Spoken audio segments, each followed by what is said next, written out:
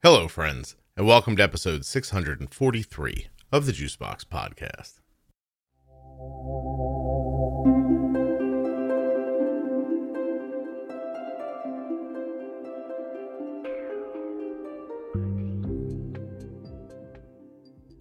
Today I'll be speaking with Jen. She is the mother of a child with type 1 diabetes. That child also has celiac disease. A few weeks ago, Jen heard me on another show, and she didn't quite agree with what I was saying about celiac, and she reached out to try to help me understand better. When she did, I invited her to be on the program, and here she is today. I hope you'll enjoy the conversation as much as I did. Please remember while you're listening that nothing you hear on the Juicebox Podcast should be considered advice, medical or otherwise. Always consult a physician before making any changes to your healthcare plan or becoming bold with insulin. If you're enjoying the Juicebox Podcast, please share it with someone else who you think might also enjoy it. And if you have type 1 diabetes or you're the caregiver of someone with type 1 diabetes and you're a U.S. citizen, it would take you less than 10 minutes to join the T1D Exchange registry, fill out the survey, and help people with type 1 diabetes. T1DExchange.org/juicebox.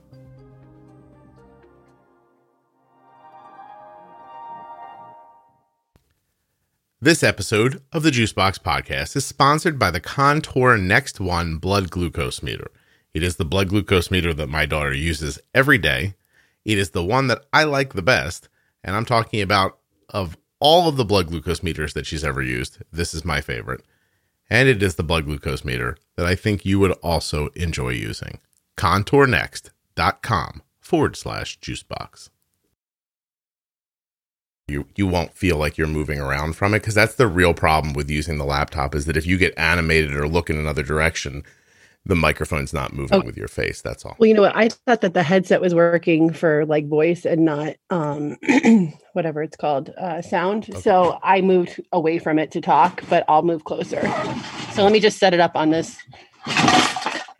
Great. That was great. I'm keeping that in. What was that?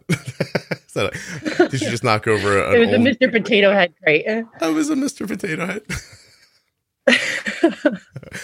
I was going to guess an old can of baked beans that had been left out, but I don't. It sounded very tumbly. Okay, there's a laser gun down here that just went off, so I'm just going to go put that in the room too, so it doesn't go off during the interview. Give me a second, okay? Okay.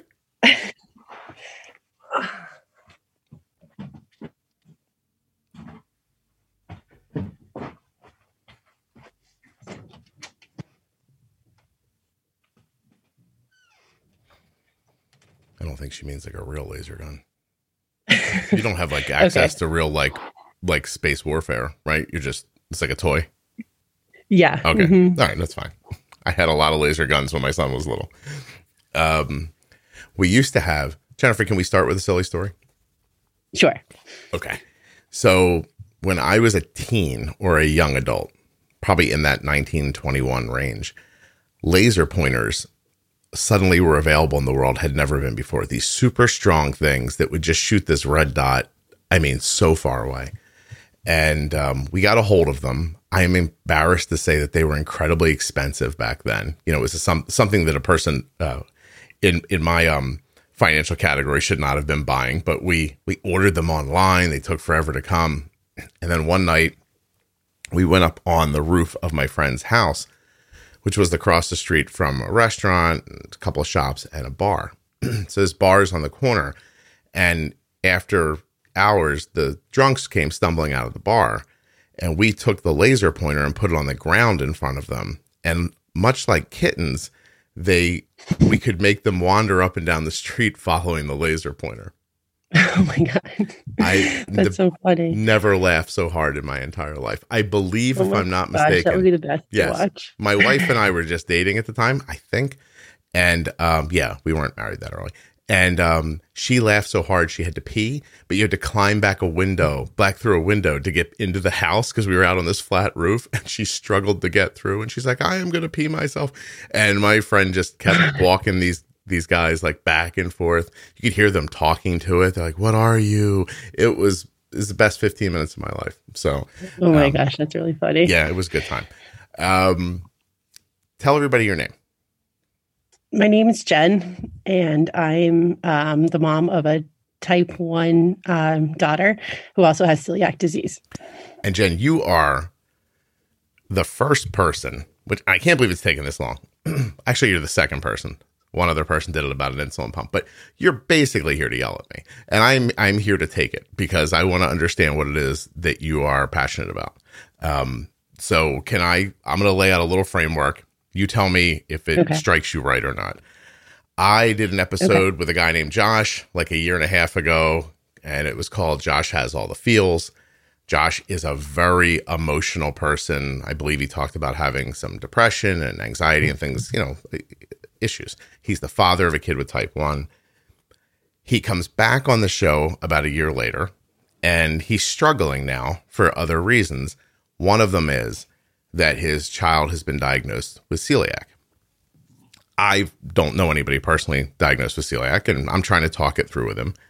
And in my heart, the way the conversation's going is that this guy is struggling mightily with things, and I don't know what I'm trying to do. I'm trying to talk to him about it. I'm trying to help him if I can. And during the course of the conversation, he reveals that he's burdened by the celiac diagnosis and what it means to his child, more specifically about the things that the child can't have any longer. And this guy is, I'm not going to say, he's not ready to jump off a building or anything like that, but he's really in some serious psychological and emotional turmoil. And in the course of the conversation says to me that the kid doesn't actually have any symptoms from celiac. And at the same time was lamenting that he couldn't go to a birthday party and have a cupcake, if I'm remembering it correctly. And so I said, how many birthday parties does this kid go to? Like thinking like maybe they're, I don't know, like at a birthday party every other weekend. And this is a big tragedy. And, the kid's missing a cupcake every third Thursday or something like that. And he says, well, not that many. And I kind of flippantly answered. I was like, well, just let him have a cupcake then if he's not going to have any like problems with it. What I meant was, what I was trying to get at was the guy was making himself crazy, and I thought I could alleviate one little part of it. And then you got really mad at me and sent me a lot of messages, but you were very polite about it. And that is why you're on the show today, to explain what it is I didn't understand. Yeah. Well, I think that I wasn't necessarily as mad as I was like just wanting to inform you because I knew how passionate you are about helping people with type 1 diabetes and managing, your daughter's diagnosis with her. So I just knew that if you knew better, that you wouldn't have said what you said. And that's what I was trying to help you out with there. You were very helpful, actually. And Jen, please, I know you weren't like ranting and raving. You were lit up. Like you had found, like you had gotten very passionate, and you were clearly trying to help me as well. But should I have not said mad? Okay, here we go again. You know what's going to happen? I'm going to get a letter from someone else says you tried to gaslight Jen, and then and they're going to want to. No, I don't feel gaslighted at all. Thank you. No, I just meant like you were. I mean, you weren't. First of all, it's in writing. I think it brings up a good point. I don't know that we should write to each other, but I was just sitting here working one night, and I started getting messages, and I was like, "Wow, this and it was you had sent a long, thoughtful note, and I'm like, I have to actually stop what I'm doing and read this to make sure I understand it, and." Maybe I was defensive when I got it at first, but I don't think I wasn't defensive in a way that I was like, leave me alone. Like you felt good about how I responded, right? Yeah. Like the fact that you responded in the first place, I was happy with, because I could only imagine how many messages you could get from people potentially.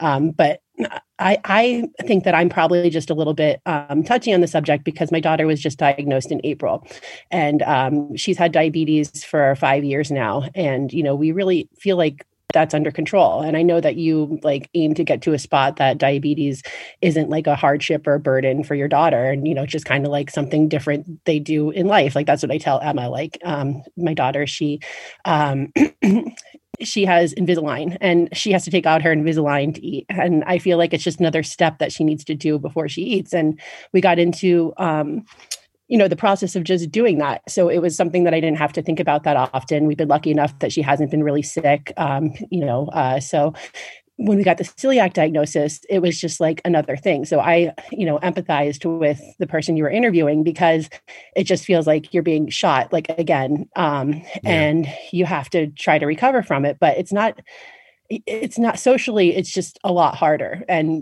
he had mentioned that there's not that many birthdays, but there really are a lot of birthdays. Like if you think of your class and there's 20 kids in the class and you're getting a birthday invite like every 5 minutes, and it's not just about birthdays, but it's hard. What he was saying is, my son doesn't have any symptoms, and he was like 7 or 9 years old, and he couldn't have something even though it had no effect on him. So that's hard to try to explain to a child. And then also just trying to make your child feel normal. That was always, something that I had made a high priority for my daughter was, you could do anything that anyone else can do. We just have to plan a little better. Right. There's 2 things, I guess, that she can't do, like, be in the Army or fly a plane or whatever. But besides that, it's not really something that was impeding her that much. Right. Actually, I think you can fly a plane now. Oh, you can? Yeah, that changed in the last year and a half or so. You might even be able to fly commercial at this point. They're working towards it. I know there's I think the guy that got like the first license ever was on here talking about it a while ago. Okay. Yeah, but that's I got one thing back then. Yeah, give it back. Like, meanwhile, I don't know if she's looking to fly a plane, but that's not neither here nor there. So to pick through what you were talking about just now for a little bit, my daughter has 2 things. She had diabetes for quite some time when we found out about hypothyroidism. I know exactly how you feel. Like, that idea of like, how can there be another thing? We already got a thing. You know what I mean? Like, fair's fair. Give another thing to somebody else. Like, why do we get 2? And I remember being in a hotel room with my son while he was playing baseball and finding out over the phone, and I was distraught. Like, I left the room so my son wouldn't see how upset I was. And it was just hearing about Arden's hypothyroidism, which now, moving forward, is, generally speaking, not such a big deal in her life. And so I get it. I get what happens when things get layered on top, and especially when it's new. But what you were saying to me, that I have to be honest, I didn't have a lot of perspective for, is, and even people listening right now might be like, I don't understand what the problem is. Like, you're saying the kid can't eat a cupcake, but when he eats the cupcake, literally nothing happens. He doesn't get sick. He doesn't feel unwell. Nothing happens. Why can't the kid eat the cupcake? And that's the part that, I mean, honestly, I didn't have context for, and I think you're going to explain it to me. Is that right? Yeah. Okay. So when someone that has celiac disease, so celiac's an autoimmune disease, and it damages the lining of your small intestine. So the only way really to diagnose it properly is to get a biopsy. So because Emma has type 1 diabetes, she gets annual labs for a whole bunch of other autoimmune diseases. And every year they came back normal until this year. So this year she had a IgA test. It's like a transglutamin something test. There's 3 different tests you're supposed to get, and whatever it was came back high. So they're like, okay, it's high, just don't do anything yet. I'm like, well, she has no symptoms of this. We don't have this in our family. And they're like, yeah, well, just continue to eat gluten and we'll do the biopsy in a couple of months. And so we did that. And then when they did the biopsy, the doctors came right out and said, like, usually you have to wait for the results of the biopsy, but they're like, yeah, that, it doesn't look good. And what he meant by that is, I guess there's like finger-like projections in your small intestine that are supposed to absorb nutrients. And then with celiac disease, the autoimmune response wears down those cilia and they end up like flattening. Mm-hmm. So it appears different. And, sometimes it's so bad that you can tell right by, when you get the biopsy, the doctor that's there. Sometimes you have to wait for the results to come back. But it was pretty certain that she had it from the doctor's response. Nonetheless, he said, don't change anything until we call you with the results. So that's what we did. And they called us and she was diagnosed with celiac, and we had like a whole presentation. Some of it I shared with you because I really knew nothing about celiac. I thought like gluten-free was really like trendy and, it's just something that, people that were usually like really skinny just kind of complained about, and I thought it was more like a health lifestyle than something that could be really bad for you. And in being really bad, what I mean is, even though there's no symptoms that she's getting, it's affecting her small intestine. And if she would continue to eat gluten, because that was my next question, is like, well, she's diagnosed now, but she has no symptoms. So can she just like, eat gluten until she has some symptoms? And they said no. Like it can lead to a cascade of autoimmune disorders, cancers, malnutrition, malabsorption.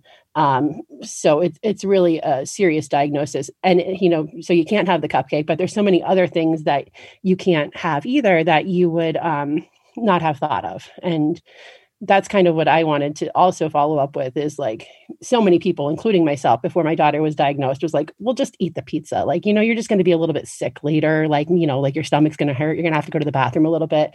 But that never happened to my daughter. But like, that's what I had in my mind when I hear of like a gluten allergy, But now you know the rest of it, and you just explained a bunch of stuff. I mean, I guess I knew, but not to that detail. Like, I understood about the finger appendages and how they get flattened out. That has been explained to me. Mm-hmm. I know about the absorption.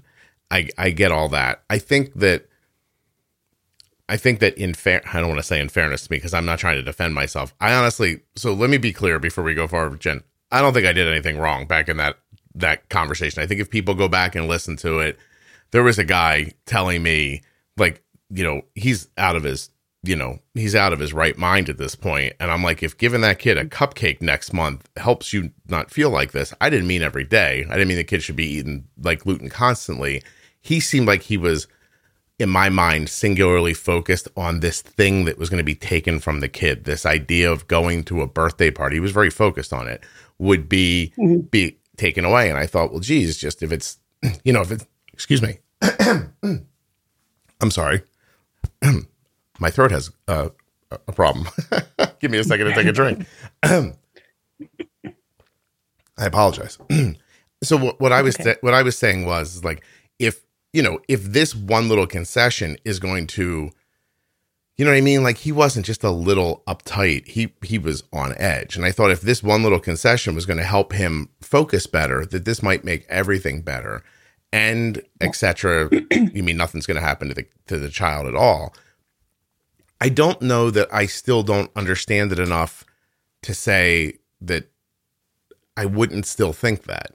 Like, I'm, like, is that, you know what I'm saying? Like, if you're in this situation and you eat gluten-free most of the time and have gluten once, you're getting cancer? You know what I'm saying? Like, or is it, do you know what I mean? Like, that's the part I don't understand. Like, I'm not saying and I think I'm that's right or like wrong. The problem is that it's like such a vague thing. Like, you're going to get cancer. You know what I mean? Like, because like a lot of people get cancer, so I can sympathize with that thought. And I think when you said that, that's something that's so easy to grab onto, is like, well, yeah, like, if they're that upset, just give them the cupcake for a second, and then move on. And the next day, don't have a cupcake.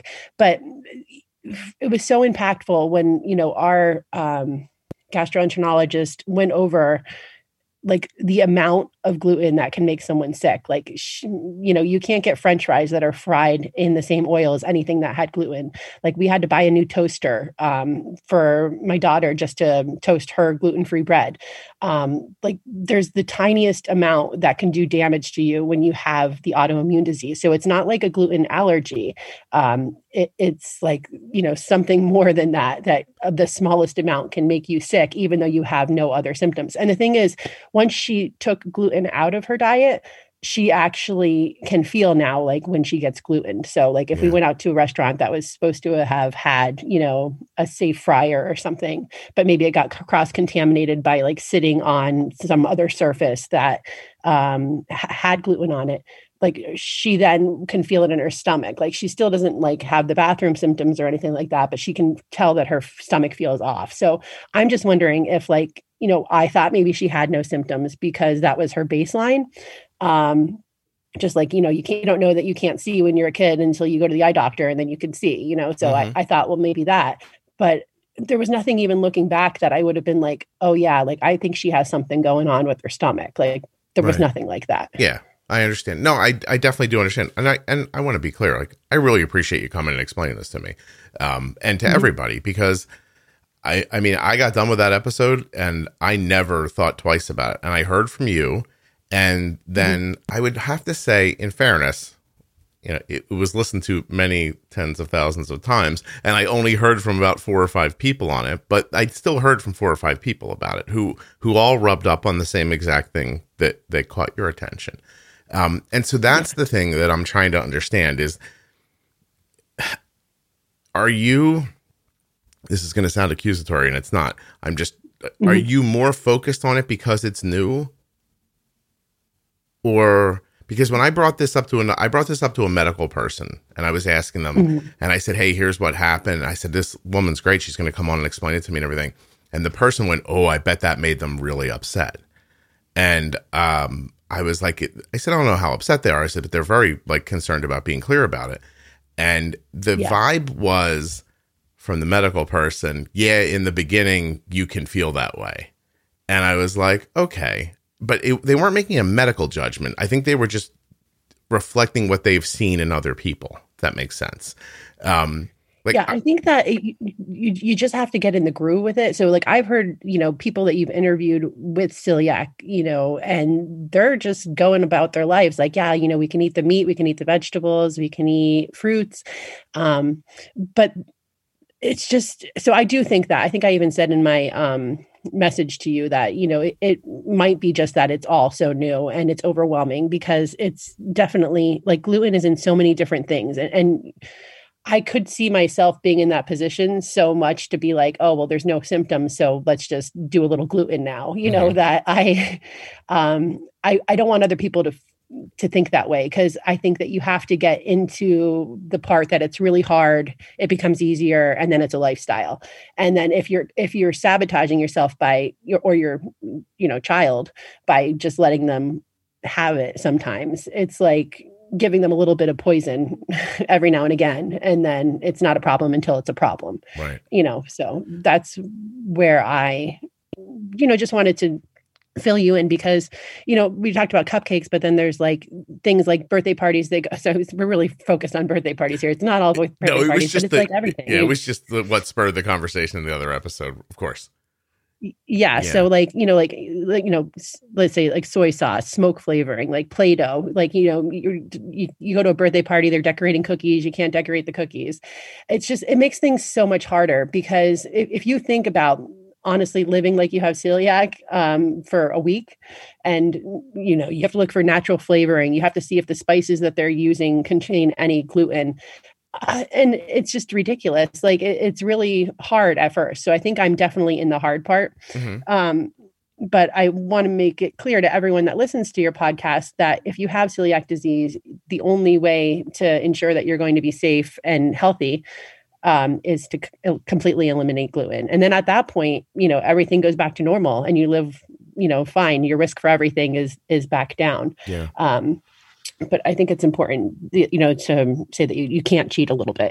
Well, certainly. I am on National Foundation for Cancer Research.org. It's nfcr.org. And there's an article here about celiac, and it says, what is the link between celiac disease and cancer? There are 3 types of cancer associated with celiac disease. All right, there's EATL, which is enteropathy-associated T-cell lymphoma, non-Hodgkin's lymphoma, and adenocarcinoma of the small intestine. So, but then there's a description here that says, the disease does not cause these cancers, but there is an increased risk of an individual if an individual has celiac disease. Studies have found that the risk of lymphoma is slightly higher among people with celiac than the rest of the population. The overall risk varies person to person, but those with more intestinal damage have been found to have a higher risk. For those living with celiac, it is essential to follow a strict gluten-free diet. Doing so protects the intestine and in turn reduces the risk of developing cancer. More restaurants and food. Blah, blah, blah. Okay. All right. So yeah, so for clarity, I've never read that before, saying that I would just give the kid the cupcake if it made you happy. And I wasn't even talking about the kid being happy, by the way. I think if we remember back to his conversation, the child wasn't that upset about the food. It was the adult, the parent. Yeah. I was wondering about that in your situation. Is your kid more adaptive to this than you are, or vice versa, or how's it going for you?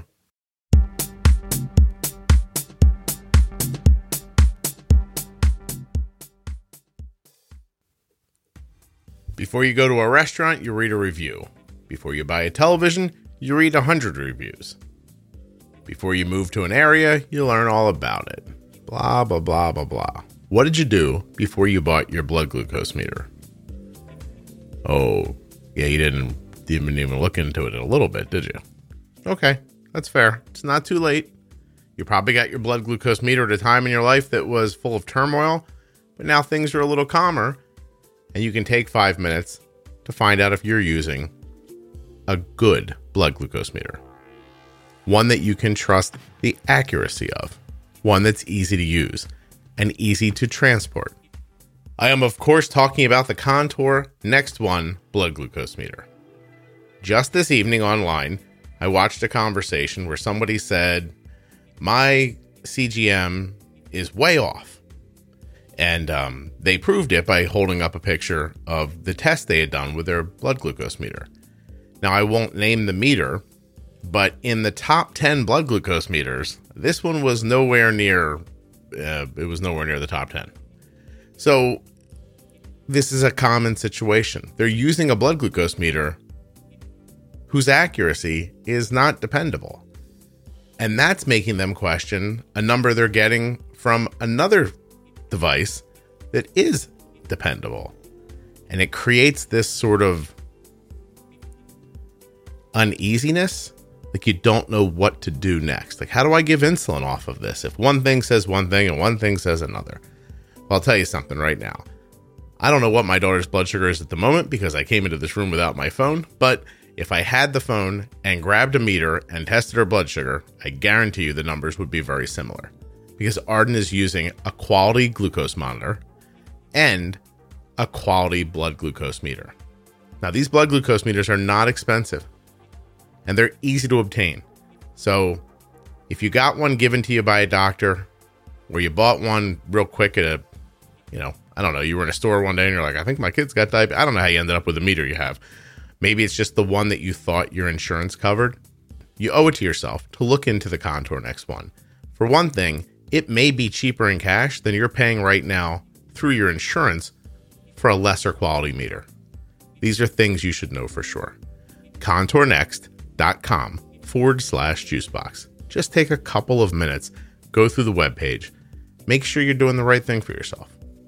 It would not be difficult for you to move to a quality, accurate meter that has a bright light for nighttime viewing, an easy to view screen, and if you want, an application for your cell phone where you can save your tests and other information. They talk to each other by the Bluetooth, the app and the meter. It's 2022. Stuff's amazing now. Oh, by the way, if you don't want to use the app, doesn't matter. Works fine without it. contournext.com/juicebox. Just 5 minutes. Check it out.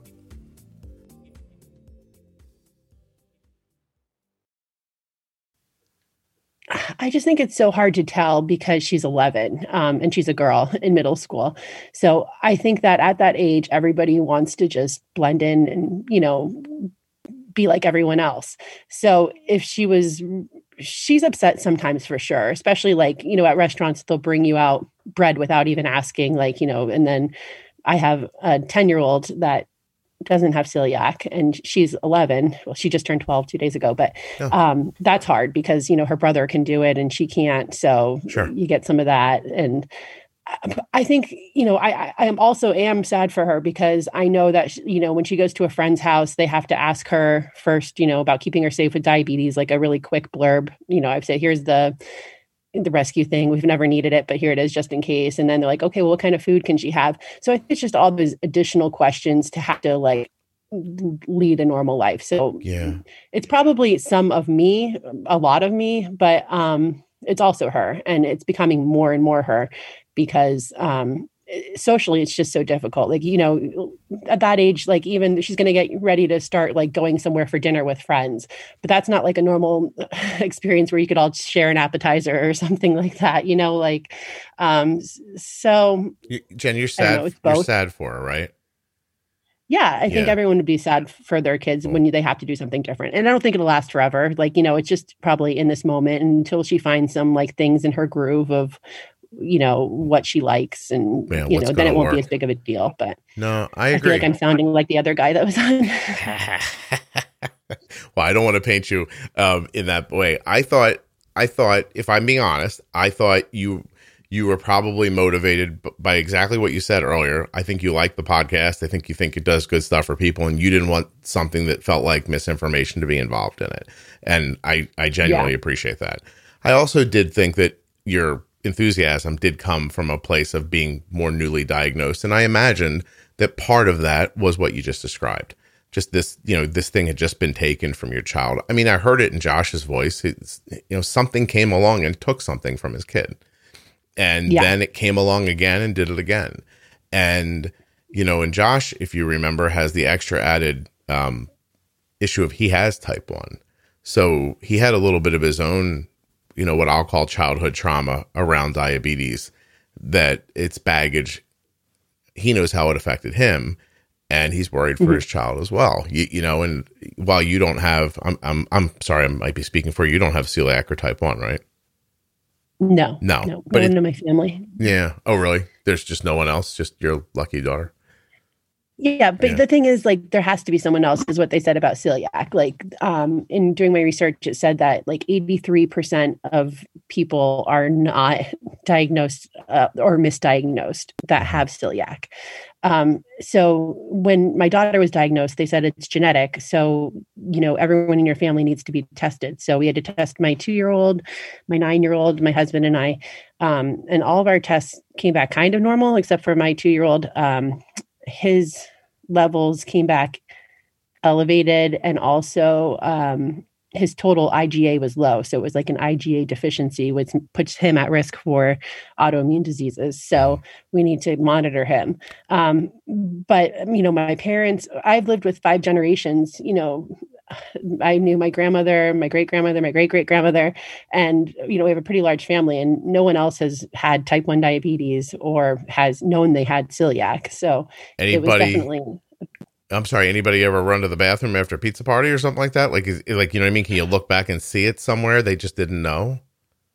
I feel like that. Yeah. But the other thing is, like, if you go to Beyond Celiac, it actually tells you, like, which I was really surprised about, like, not telling everybody what your diet and how much you have to cut out is before you ask them to get tested, because they won't get tested because they'd rather not, like, give up whatever they can't have. I see.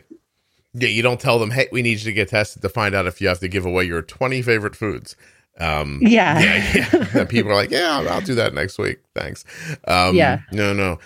Listen, I have a ton of compassion for you. I don't know that I don't have something like, did you, when you said your whole family got tested, was everybody biopsied? No. There's just 3 blood tests that they right. run. Okay. Yeah. And then if one of those come up high, like, I guess you could have a high result and it not be celiac. So the only way to diagnose it, confirm the diagnosis, is with the biopsy. Okay. Yeah. I have, like, when my iron was, like, I don't know how much you listen to this podcast, but when my iron was low, I had a doctor want to test me for celiac.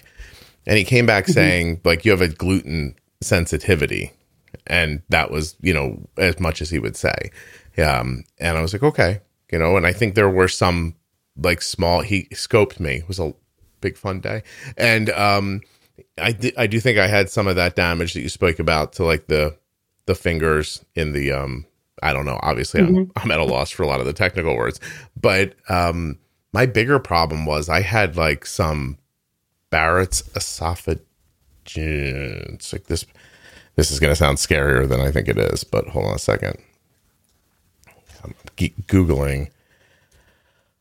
I guess I have something called Barrett's esophagus. I don't know. Like, it's a condition where a flat pink lining of the swallowing tube that connects to the mouth to the stomach or the esophagus becomes damaged by acid reflux.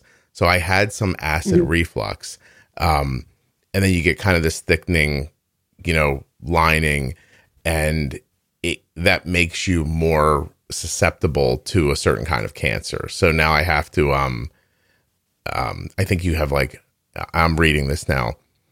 If it goes untreated, which I guess would mean if I just continued to have the reflux, I'd have like a 60 times higher chance of developing esophageal cancer, which the 5-year survival rate is not good to begin with. So I just I used the antacids at first because I just wanted to get right on top of it. But then I realized like I have this reflux because I'm eating something my body's not happy with. So I cut out, I've talked about it before in the podcast, I cut out all kind of processed oils. I don't really eat deep fried things anymore. And a number of other little adjustments to my life. I also eat in more of an intermittent fasting window so that my body's not constantly digesting food, especially at night, that kind of stuff. And I don't take the reflux medication anymore, and I don't have reflux anymore. So like a diet change fixed that for me. Anyway, this is loosely related, but I did some damage. So did they look any further though when your like levels came up that you have a gluten allergy? Like how do they know that that wasn't celiac and that it was causing the other problems? Yeah, to be honest with you, I don't know, right? Like we were going through so many things trying to figure out what was wrong, because what was really wrong was I was shutting off. Like I looked like a robot whose battery was just draining slowly. And by the time we got to the guy who wanted to look for celiac, I was like, dude, my ferritin's really low. I think if you just gave me an iron infusion, like I'd be okay. And he made me not eat gluten for a month before he would do that. And I have to tell you, and it didn't the anemia, anything. I mean, that's something else that can be caused with celiac, so you might want to look into a biopsy. Yeah, you can't absorb the iron through your digestive tract the same way. Now, it looked like I was going to be getting the infusions forever, because I would get them and then it would deplete again because I just wasn't getting it through nutrition. And taking an iron tablet wasn't helping me either. But I soon learned to mix the iron supplement with a vitamin C, like an ascorbic acid, take them at the same time, and it's like turbo boost the iron into your system. So I don't have to get the infusions any longer, which, by the way, really help quickly because now I just take like an iron tablet like twice a week with a vitamin C and I'm okay. And it's just, the whole thing, like Jenny and I have been talking about lately, like your gut and its ability to pull up nutrition and the need for it to be balanced, with the bacteria that's in there. It's all just incredibly important and probably really tied to autoimmune issues as well. Yeah. I can't believe someone had mentioned something when Emma was young about her gut and health and how important it was. But it was someone, I think I heard you say it on the podcast the other day, like if you heard yourself talk about, these vitamins and stuff, you would have been like, oh, what this guy, like he seems really nice, but he's really like out there. Yeah. And that's kind of like my whole point of view too. Like, I can't believe that what she said is probably pretty accurate.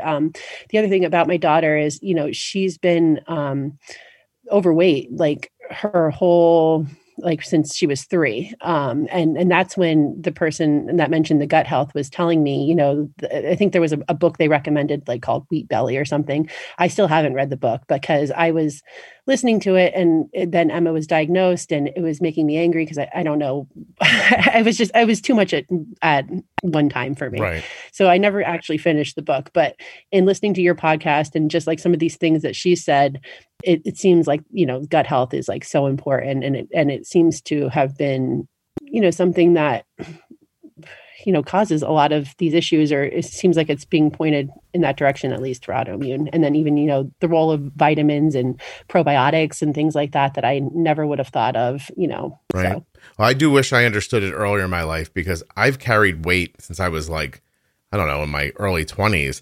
That's never really been commiserate with how I eat or my activity level. Like I'm, I don't know. I there's certain words we're not supposed to use anymore in polite society, but in my personal life, like I'll tell people like I'm the fattest person that doesn't eat that you'll ever meet in your life. I just don't take in a ton of calories and it doesn't matter. Like my body just like, if I even ate in a reasonably like quote unquote normal way today, if I just had, I don't know, some carbs and, one little junky thing, but ate pretty well other than that, and had 3 big meals, I'd weigh 5 pounds more tomorrow. Like my body would start like retaining water, and it's weird. And I'm sure it's likely to do with something with all these things that I figured out for myself and my stomach, and the things that I've been able to pick through. I thought for sure getting the iron thing together was going to be like, I honestly, like, in the back of my head, I was like, I'm probably going to lose like 20 pounds when this all gets straightened out. And then, like, that didn't happen. And I was like, oh, okay. But I'm also old, so I don't know if that has something to do with it. And no, that's the same thing with my daughter, though. Like, I thought that even that for her, that, well, she's not really eating any carbs now because she doesn't like the gluten-free bread, and, the pasta, we don't have pasta. So she's literally eating like fruits and vegetables and meat, and she's still weighing the same amount. So that's another thing that we've been looking into, is like, what's driving this. And like you said, it's probably something to do with, her gut or her, I don't know that for sure, but some other kind of thing that we don't know about and haven't been looking for. Everything that like she's been diagnosed for hasn't even been on my radar, so right. It's just crazy because I hear people like having such a hard time to be diagnosed with celiac when they're having all these symptoms, and, we weren't even looking and she was diagnosed with it. So, yeah. Hey, how old is she now? She's 11. I mean, she's 12 as of this week. Oh, it's hard to get used to that. Happy birthday. And has had this diagnosis with celiac just over 6 months, really. Yeah. Okay. But when was she diagnosed with type 1? How old? She was 6 years old. Oh, okay. Oh, that's a while ago then. Yeah. How is all that going with the diabetes piece? Like, has it always been, well, I guess, where is it now, and where did it start? She has always been like older for her age somehow. So nothing was ever that terrible as far as diabetes. I was so lucky for that because my son is really the opposite of that, where everything is an issue. But she started off on injections. We got on the Dexcom just about 2 months, maybe a month actually, after she was diagnosed. And then we had the Omnipod in April, and she was diagnosed in December. So we got on everything really quick with technology. And I looked into looping, and, I kind of just followed the page a while, then ended up taking the plunge about 2 years ago. So that's made things a lot better, so much better, especially like sleeping. I can't believe, how we used to have to wake up in the middle of the night and do the finger checks, and it's just not having that anxiety about that. So it's going really well with diabetes. And I'm also very excited about the Omnipod 5 coming out and, getting that technology. So I think that'll make things even easier. And that's what it was. It was just that, everything was so smooth after 5 years that it's just another thing. And like you said, everybody has something, or, we already have our thing. That's what I always told Emma, is like, everybody has something. You don't know what everyone has. And it was just like another thing. So and then somebody came along and was like, and no bread. She's like, wait, what happened? I already got the insulin thing. What the hell? Yeah. Yeah, I was good with this. Why another thing? Oh, my goodness. But she deals with it reasonably. You feel like she's okay? Or yeah, is it hard? In first grade, she was like giving presentations to her classroom about like injecting herself and stuff. So she's really like an outlier when it comes to, I think, kids in general, and then especially with handling things that are a little bit more mature for someone their age. So I'm going to have Arden back on the show at some point, and I'm going to talk through this. I'm going to get her side of the story on what happened last night in our house, which I know is going to shock people when I say out loud. But Arden is, she's like 17. She's going to be 18 in April, May, June, maybe like 4 or 5 months. She's had diabetes since she was 2. And last night, Arden gave herself her first injection. She's never given herself an injection before. And oh wow, yeah. So she's on a steroid pack, which is over today, thankfully.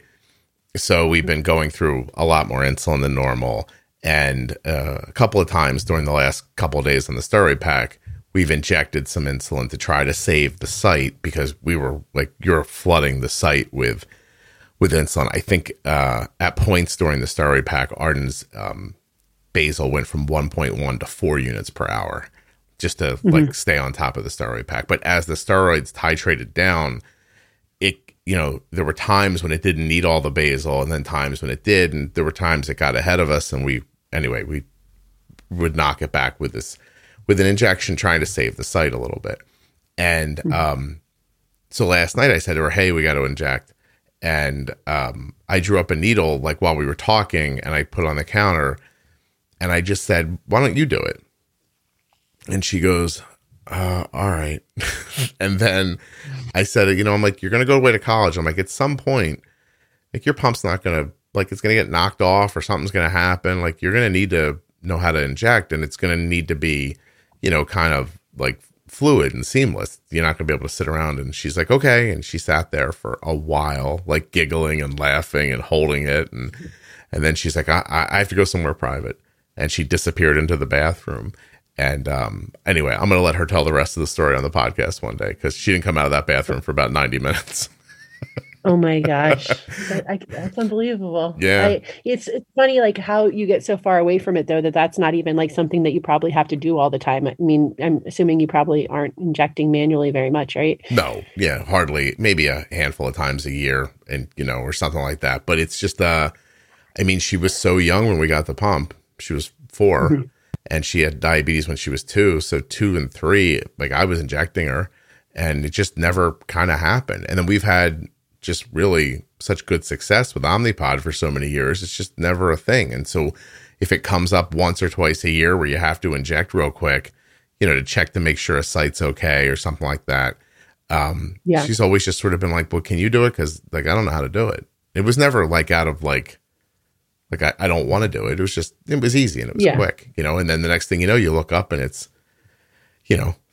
15 years later and you're like, oh, whoops. That's what I kind of wonder how Emma would be now, because she was doing it when it was like first grade, second grade. And it was like, something, I don't know, that was different. And I don't think she would be scared now to do it. She hasn't had to inject herself. I mean, she has a stomach virus right now as we speak, and it's her first stomach virus, and since she's had diabetes. And I spoke to the doctor yesterday about giving manual injections, and like I had to look for all this stuff around my house. Like I had it, but it was just like, we haven't had to do this for so long that the thought of that might be intimidating at some point if you get away from doing it. So I think it was good that, Arden decided to take the plunge and do it herself. Yeah. But it's something, in the back of my mind, I'm like, I better have Emma start doing this occasionally as well, because you just take technology for granted sometimes. You also are likely not wrong about that, because I might have told this story before, but I'll tell it quickly here. She stopped using injections 2 years into diabetes when she was 4 years old. And we didn't have any like reason to inject for like a year or two, after that. And then one day I just was like, I don't know if anybody like can feel what I'm saying, but sometimes you put a pump on, you're like, I'm not sure if this site's working. And if you just inject some insulin and you suddenly get some movement, you go, oh, maybe it is the site. So this happened one day.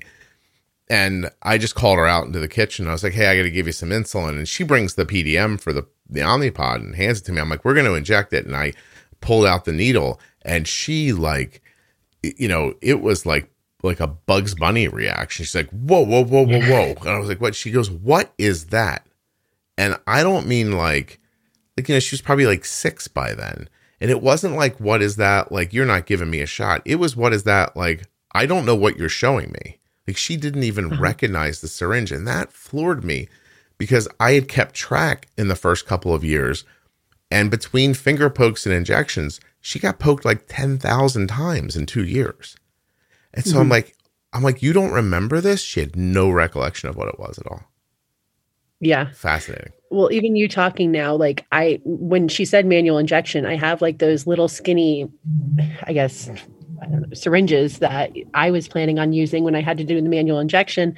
And now that you're talking, I'm like, wait, every time we go on vacation, I get like scripts filled for those pens that I could just put the needle tip on. And that's like how we used to inject her. So I don't know why they said like, when you have to give her a manual injection, I thought you had to use like the scariest tool possible to go and try to give her an injection. I could have just used her pen, Yeah. So I'll tell like you. I said, this is just.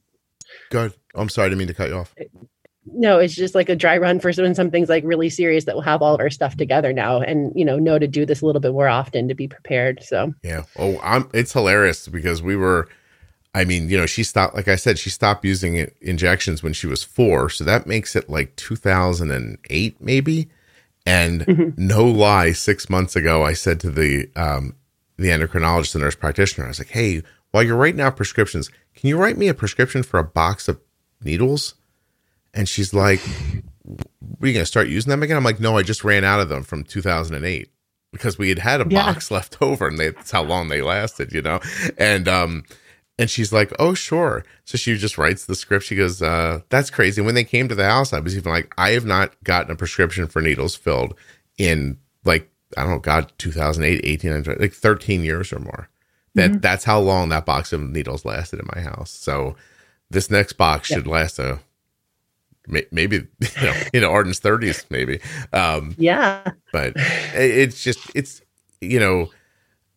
I just wanted to tell you, like, I take your point. Like, it's, things come and go. You have to kind of keep up on stuff. And, she could just your daughter might look up one day and just be like, I don't even remember doing this. Because Arden, I'm telling you, back then, she was floored. Whatever that needle was, she had never seen it before. And that confused me. Okay, so I want to talk a little bit about how you end up eating with celiac. So, like, let's be more specific. I know we were joking earlier, it's like we're only talking about cupcakes, but we're talking about wheat, right? No wheat? Yeah, wheat, barley, and rye. Okay. And there's like a handful of random ingredients that you just have to look out for, like natural flavorings, smoke flavorings, marinades. They even say like lipstick and lip glosses and things like that. So you're obviously not eating that, but it does feel normal when you're making dinner, but it just kind of paralyzes you at first because you have to be like, okay, well, what am I making exactly? What sauce is that? I didn't think of soy sauce for some reason. I don't know why, but that was something that I was like, oh, okay, I guess we have to have gluten-free soy sauce too, which is totally doable. It's more the social thing about going out. And I was, we're a busy family. I know that you have your son in baseball, and like travel baseball is crazy. And sometimes you have all these games and you just have to pick up something on the road. And that's what makes it hard, is like adapting to those situations and knowing, how easy it is for, even a fast food restaurant, if they really wanted to cater to people that can't eat gluten, you just have one fryer that you put the fries in that are separate from all the other stuff that you put the breaded stuff in. But when I even went, Chick-fil-A is known for like having a dedicated fryer at most locations. But I talked to the manager and I'm like, do you have the gluten-free fries? Are they gluten-free? And she's like, no. And I'm like, okay, well, in the celiac community, it's, well known that you can have safe fries at Chick-fil-A. I even actually went there to get French fries because I knew we were going somewhere else for dinner when we were on a vacation. And I just wanted her to have a normal experience. And she's like, I'm like, what exactly? Like I had to press, like, what exactly about the fries are not gluten-free? Like, do you have the separate fryer? And she's like, yes, we just don't have gluten-free French fries. And I'm like, well, it's just potatoes. And she's like, oh, then they are gluten-free. So I just felt like uneasy that I was able to, talk someone into basically them being gluten-free. So it's just like, there's not enough information and it's so easy to make accommodations that I just wish people knew that, like, exactly what it was, Well, I like what you did. I think instead of trying to educate somebody, just like, listen, take those French fries and put it in that fryer over there and then give them to me. And that's all you need to know. Thank you. These are gluten-free now. Yep. Thank you very much. Yeah. Listen, you're not going to educate everybody. It's worth trying, but by the time you get that person educated, she's not going to work at Chick-fil-A anymore. Yeah. But like even just saying, okay, yeah, you could just put them in that fryer. Now she knows, she doesn't need to know the whole story behind everything, but I think there's a lot of places like that, it's like, well, if you just do this, then you also have gluten-free, and that would actually be good for your business because you're, helping a whole bunch of people that can't eat your product eat. But as far as like, I guess eating at home, it's just, making sure there's no gluten in things. And that's really just what it comes down to, is looking out for those ingredients. I guess I just don't have them all memorized yet. And that's why it's harder because I'm still learning. It's super interesting while you're talking, like, I'm trying to wonder where all places I would find gluten. And I realize it's very similar with carbs for people. Like, I remember being with somebody one time and I was like, here, count the carbs in this plate. And they did it. And then I said, okay, where'd you get them from? And they did it. And I said, you didn't count the ketchup. Mm-hmm. And they were like, well, that's a condiment. I was like, oh, there's carbs in it. And she's like, well, not many, or the right? apple. I don't think there's carbs in the apple. Right. She's like, not many, right? I'm like, not really. I was like, there's a couple tablespoons of ketchup here. I said, this could be, depending on what ketchup it is, this could be 10 carbs, and mm-hmm. honey mustard and other little things, that condiments that people don't think about, or, they just get it in their head that a slice of bread is 20 carbs, but then you grab another brand of bread and it could easily be 28 carbs. How do you keep all that straight?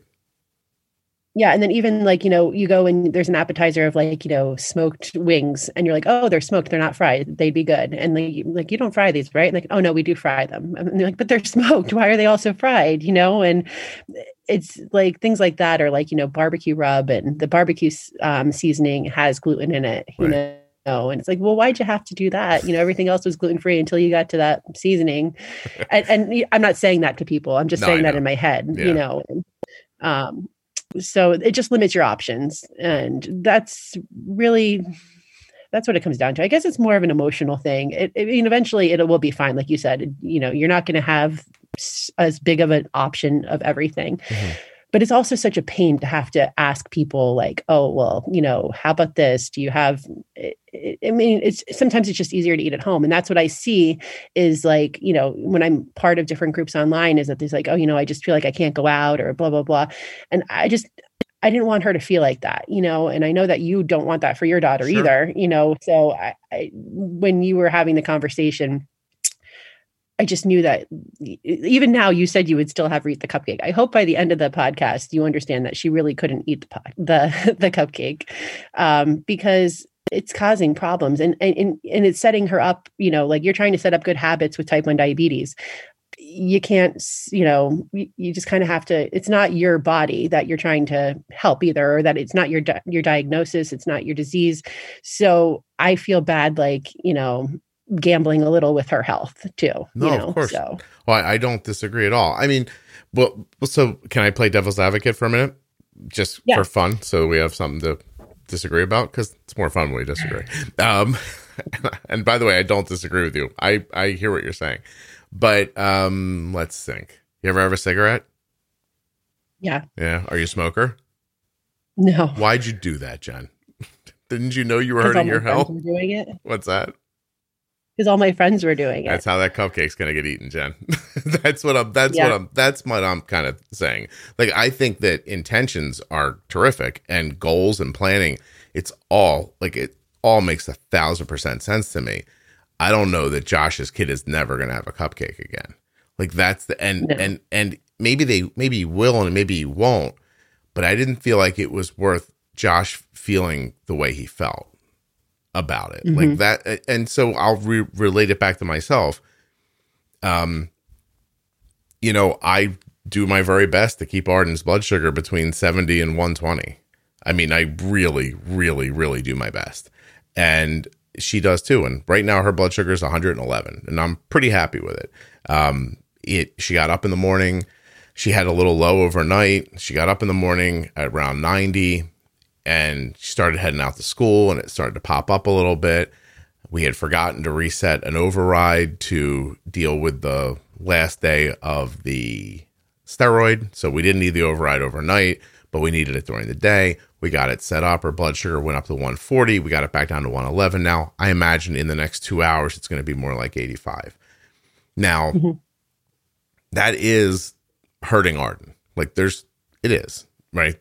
I don't know if it's taking 30 seconds off the end of her life, or if it's going to give her a complication when she's 78 instead of when she's 83. Like, you know what I mean? Like, I don't know what it's going to be. But I don't know that it's avoidable at this point. Like, you know what I mean? Like, I think it's going to happen. I think my blood sugar is going to be 140 for a while today. I think that there are some things I apparently can't eat, but I don't know. I'm 50. Like, am I never going to have pizza because the guy said I have a gluten sensitivity? Like, when I eat pizza, nothing happens to me. And then then I start extrapolating. This is just for me. But I start saying to myself, my mom's 79. I see what 79 looks like. it ain't great, Jen. You know what I mean? Like, it ain't bad, but it's not like she's not up jet skiing every day. You know what I mean? And so, like, if I go out at 79 instead of 83, but I had pizza when I was 55, okay. Like that's sort of where I'm at. And I know it's weirder when you're talking about a child, obviously, because there's way more unknown years in front of them than I have. But I'm just saying that I think I would think that for most people, that's the reality of the situation. Like, I wonder how many people will never have that cupcake. And I'm obviously not certain of that. And I'm sure plenty of people will. And I say, good for them. Like seriously, I mean that in a very supportive way. If that's what they're going to do, I think that's what they should do. I still think in Josh's specific situation, until he feels better, I would feel badly for him being that tormented over the exact scenario that he brought up in that episode. Not that, and I can imagine that being you, though. Like, I'm still at that point, because I can't see you saying, well, I'm just going to be happier and my child's going to be, a little bit sick, because you'd want to put your child first. So even though they might go blow it by, smoking or, whatever we were equivalent it to, you have to do what you can while you can do it. And then, like, even with blood sugars and keeping that tight of control, like, eventually our children are going to go to college and they're going to go to a party and they're going to be crazy for a little while, maybe even a whole semester. Right. And they, but why not do what you can do now? I guess maybe there's a tipping point, and maybe Josh was at the tipping point. Right. I just know there's a lot of people like me that were listening that aren't at the tipping point, but have a little thing in the back of their head saying, what's one cigarette? What's one cupcake? Mm-hmm. And it's just, it's a habit. You know what I mean? And it builds habits, and that's what you're trying to do, is be a role model. Oh yeah. And so even though you're saying that, I think that, like, you weren't in Josh's position. I'm hoping that I think even Josh probably wouldn't do that in order, just to make himself a little happier in that moment. He probably just needs to work through and get used to his new normal, the way that everyone does when there's a new diagnosis. Right. So I'm going to argue the other side now. and I'm also going to say the one thing about Josh specifically, I'm so sorry that we're bringing him up so much, but I know, is that I don't think that your description of what I was talking about is commiserate to what is happening to him. Like, you're saying, like, what you said was a couple of times, I let you say it a couple of times to be sure that's what you meant. Josh to be a little happier and his kid gets to be sick. Like, in that, I feel like Josh was at a tipping point, like, emotionally.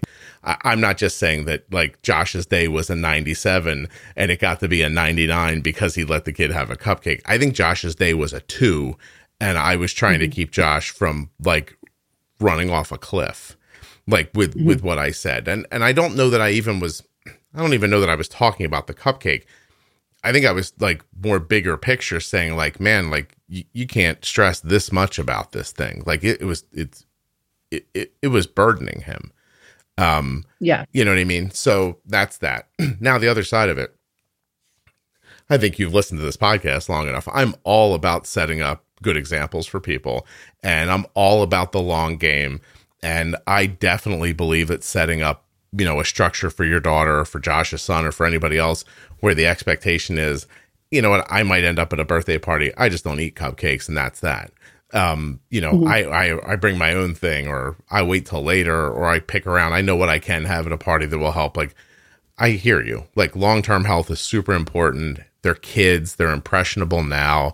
This is your chance to put them in the best headspace that you possibly can. I mean, I think you understand. I completely agree with that, right? Mm-hmm. Yeah. Yeah. I'd still probably give that kid that cupcake. Mm-hmm. And I know those things seem completely incongruous to you at the moment. And I'm not in that situation, so maybe I'm just flat out wrong. But I see why you shouldn't. I see why you don't. I see why I shouldn't have said it. And I'm just trying to stay, like, real world. I still don't know, if I was in his situation, if I wouldn't make that concession to try to get to a better place. Because I don't know that he's... And I think that's the important part, is, like, just how you said, if you were in his situation. So I think in certain situations, obviously, survival, you know? So Yeah. if you're at such a point that, you know, your quality of life is suffering now instead of the risk of it suffering or someone else's health suffering in the future, I mean, you got to preservation and do whatever you need to do. Right. So if you say it with that disclaimer, I think that's one thing. Just, you know, I didn't want someone to catch on to it and be like, yes. And I also hate that we're reinforcing everything about gluten with stereotypes in like pizza and cupcakes, because I think that's like how people think, like, oh, you just can't have the cupcake, you can't eat the pizza. But we're just using that example because it's something that everyone knows. Yeah, right. Well, it's interesting even with that. So it's interesting to listen to you be protective of the conversation.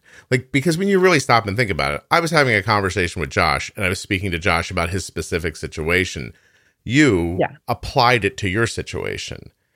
If you and I were having the same conversation, I might have said something completely different to you because your situation would be different. I think it kind of lends to how personal podcasts can feel. You know what I mean? Like, I'm talking in your ear and, you know, it can feel like I'm talking directly to you. Like, if you step back a little bit, you know, I wasn't talking to you. And I would say that I don't know how many people heard it and thought, oh, silly me, I've been feeding my kid gluten-free all these years. I don't think I'd talk to anybody who's gluten-free into eating a cupcake is what I think I'm trying to say. But I can see the concern. And I do think the concern is rooted in where you are in the journey to some degree. Maybe I'm wrong. I'm not sure. I guess the other thing is, even if it's not, you know, so the people that are gluten-free are dealing, you know, not dealing, I guess, caring for someone that is gluten-free. It's hard to not have people understand, you know, like that don't have a gluten allergy or, you know, celiac autoimmune disease, to be like, it just kind of seems like it's a pain to everyone, you know, like you go over their house and they have to have this and you have to ask these questions. So I think that's what it is too. So even people that are listening, they're like, well, why can't she could just have a cupcake sometimes, you know what I mean? And that's the other part of it, which I'm saying more like socially that bothers me about celiac. And it's not something that I hear people talking about a lot until it seems like it's no big deal until you have to like find out what's in everything. And then someone that has it will be like, oh yeah, it's really bad. It's worse than type 1 diabetes because you have to do this. And you can't compare diseases. I don't agree with that at all. Like the whole statement I just said, like I would never compare diseases like that. I'm just saying that like, it feels like almost like when you have a kid and you don't really hear about how having a kid is so hard until you actually have a kid. And then everyone's like, oh yeah, like see, having a kid's really hard. Right. I don't know. It's like, I just wanted other people that don't have a diagnosis or, you know, don't have someone they care for to know that it's not just something that people that with celiac, if they are actually, you know, if they don't have, you know, a mental health problem that they're trying to overcome, or, you know, if they're in a good place, like it is serious that you can't just make exceptions sometimes. Yeah. Oh no, 100%. Like to be, you know, again, there's a lot about clarity here today. I hear your point. Like there is a world where somebody could like 6 months from now be in a situation and the kid gets brought to their house and the parent's like, hey, look, the kid can't have gluten. And you're worried that person's like, you know, I heard on a podcast like 6 months ago, you could have like a cupcake if you wanted to. And, you know, like, and then they have that misunderstanding that makes it more difficult for you, for your child, for everybody. And I see the correlation you're drawing between like people not understanding things about other diseases, diabetes is an example, and they also don't understand about gluten, or people who even had the feeling that, you know, honestly, you said you had probably 7 months ago, which it just seemed like a kind of foo-foo thing that fancy skinny people talked about and wasn't real, you know, and now you know it's real. I hear you. You know what I mean? Listen, no one should be an asshole and just like assume they know something about your life and not get the details before making some sort of a decision or saying something crappy to other people. But I mean, we know it happens all the time. Like, just this conversation to me is somewhere between the way things should be, the way things have to be, and the way things are.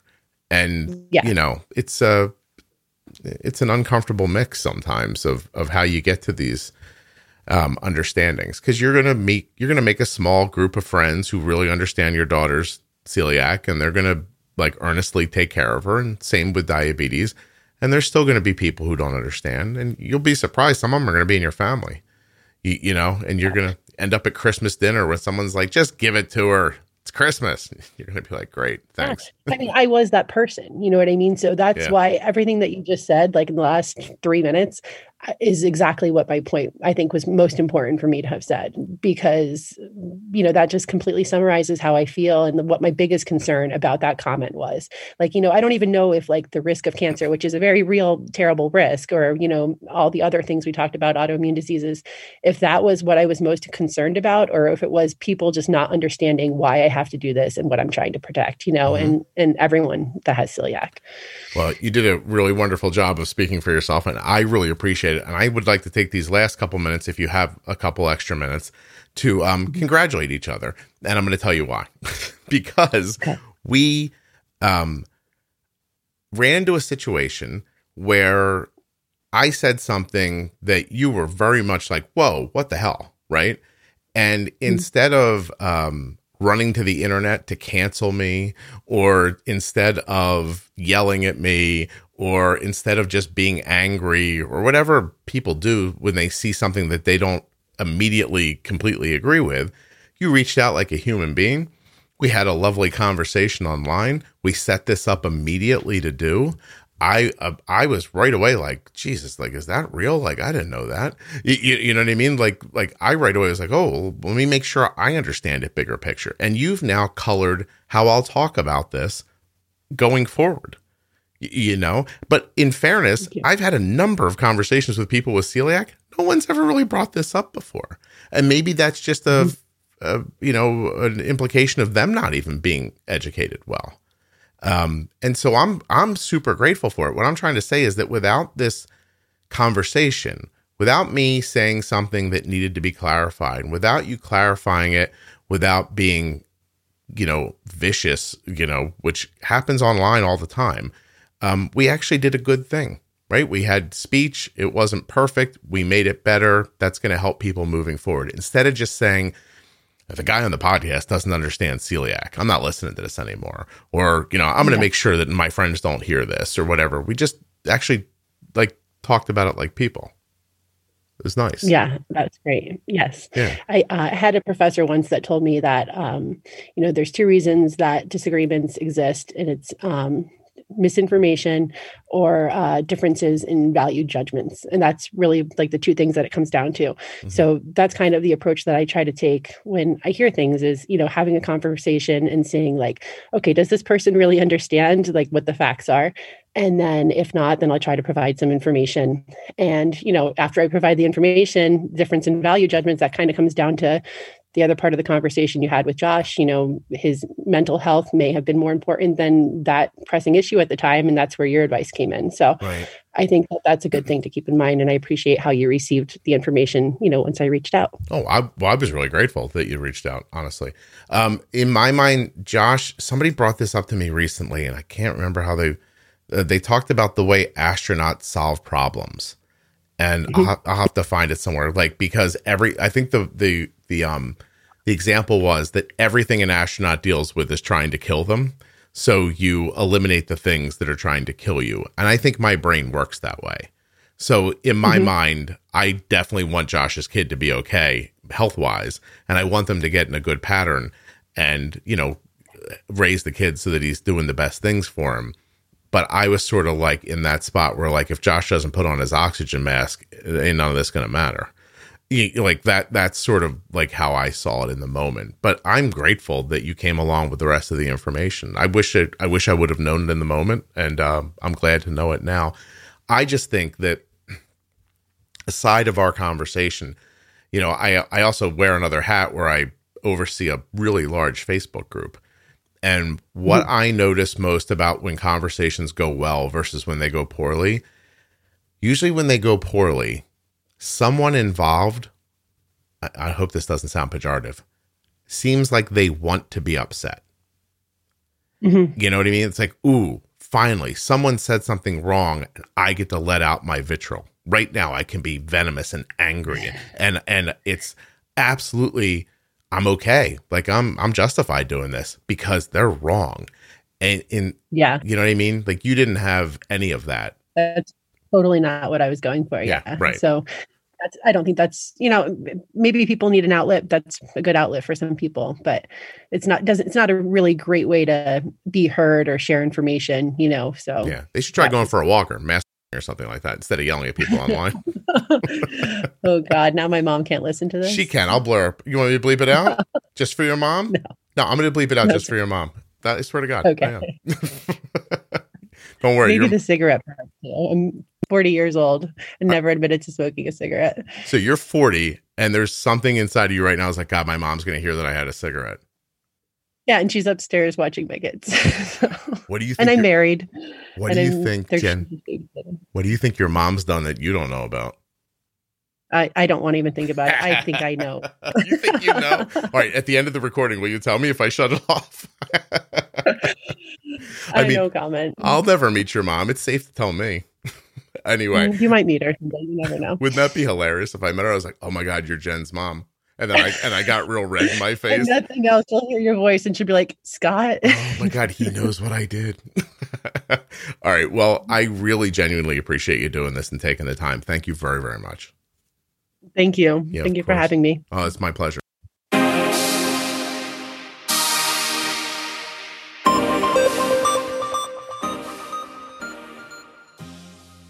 Obviously, first, I want to thank Jen for reaching out to me, for coming on today, for being so eloquent about celiac, and for telling her story. I'd also like to thank the Contour Next One blood glucose meter for being a sponsor of the Juicebox podcast. And I'd also like to remind you to go to contournext.com/juicebox to check out that mighty little meter. It really is terrific. Thank you so much for listening. I can't tell you how much I appreciate it. There's a little more after the music, but then you can go on with your day.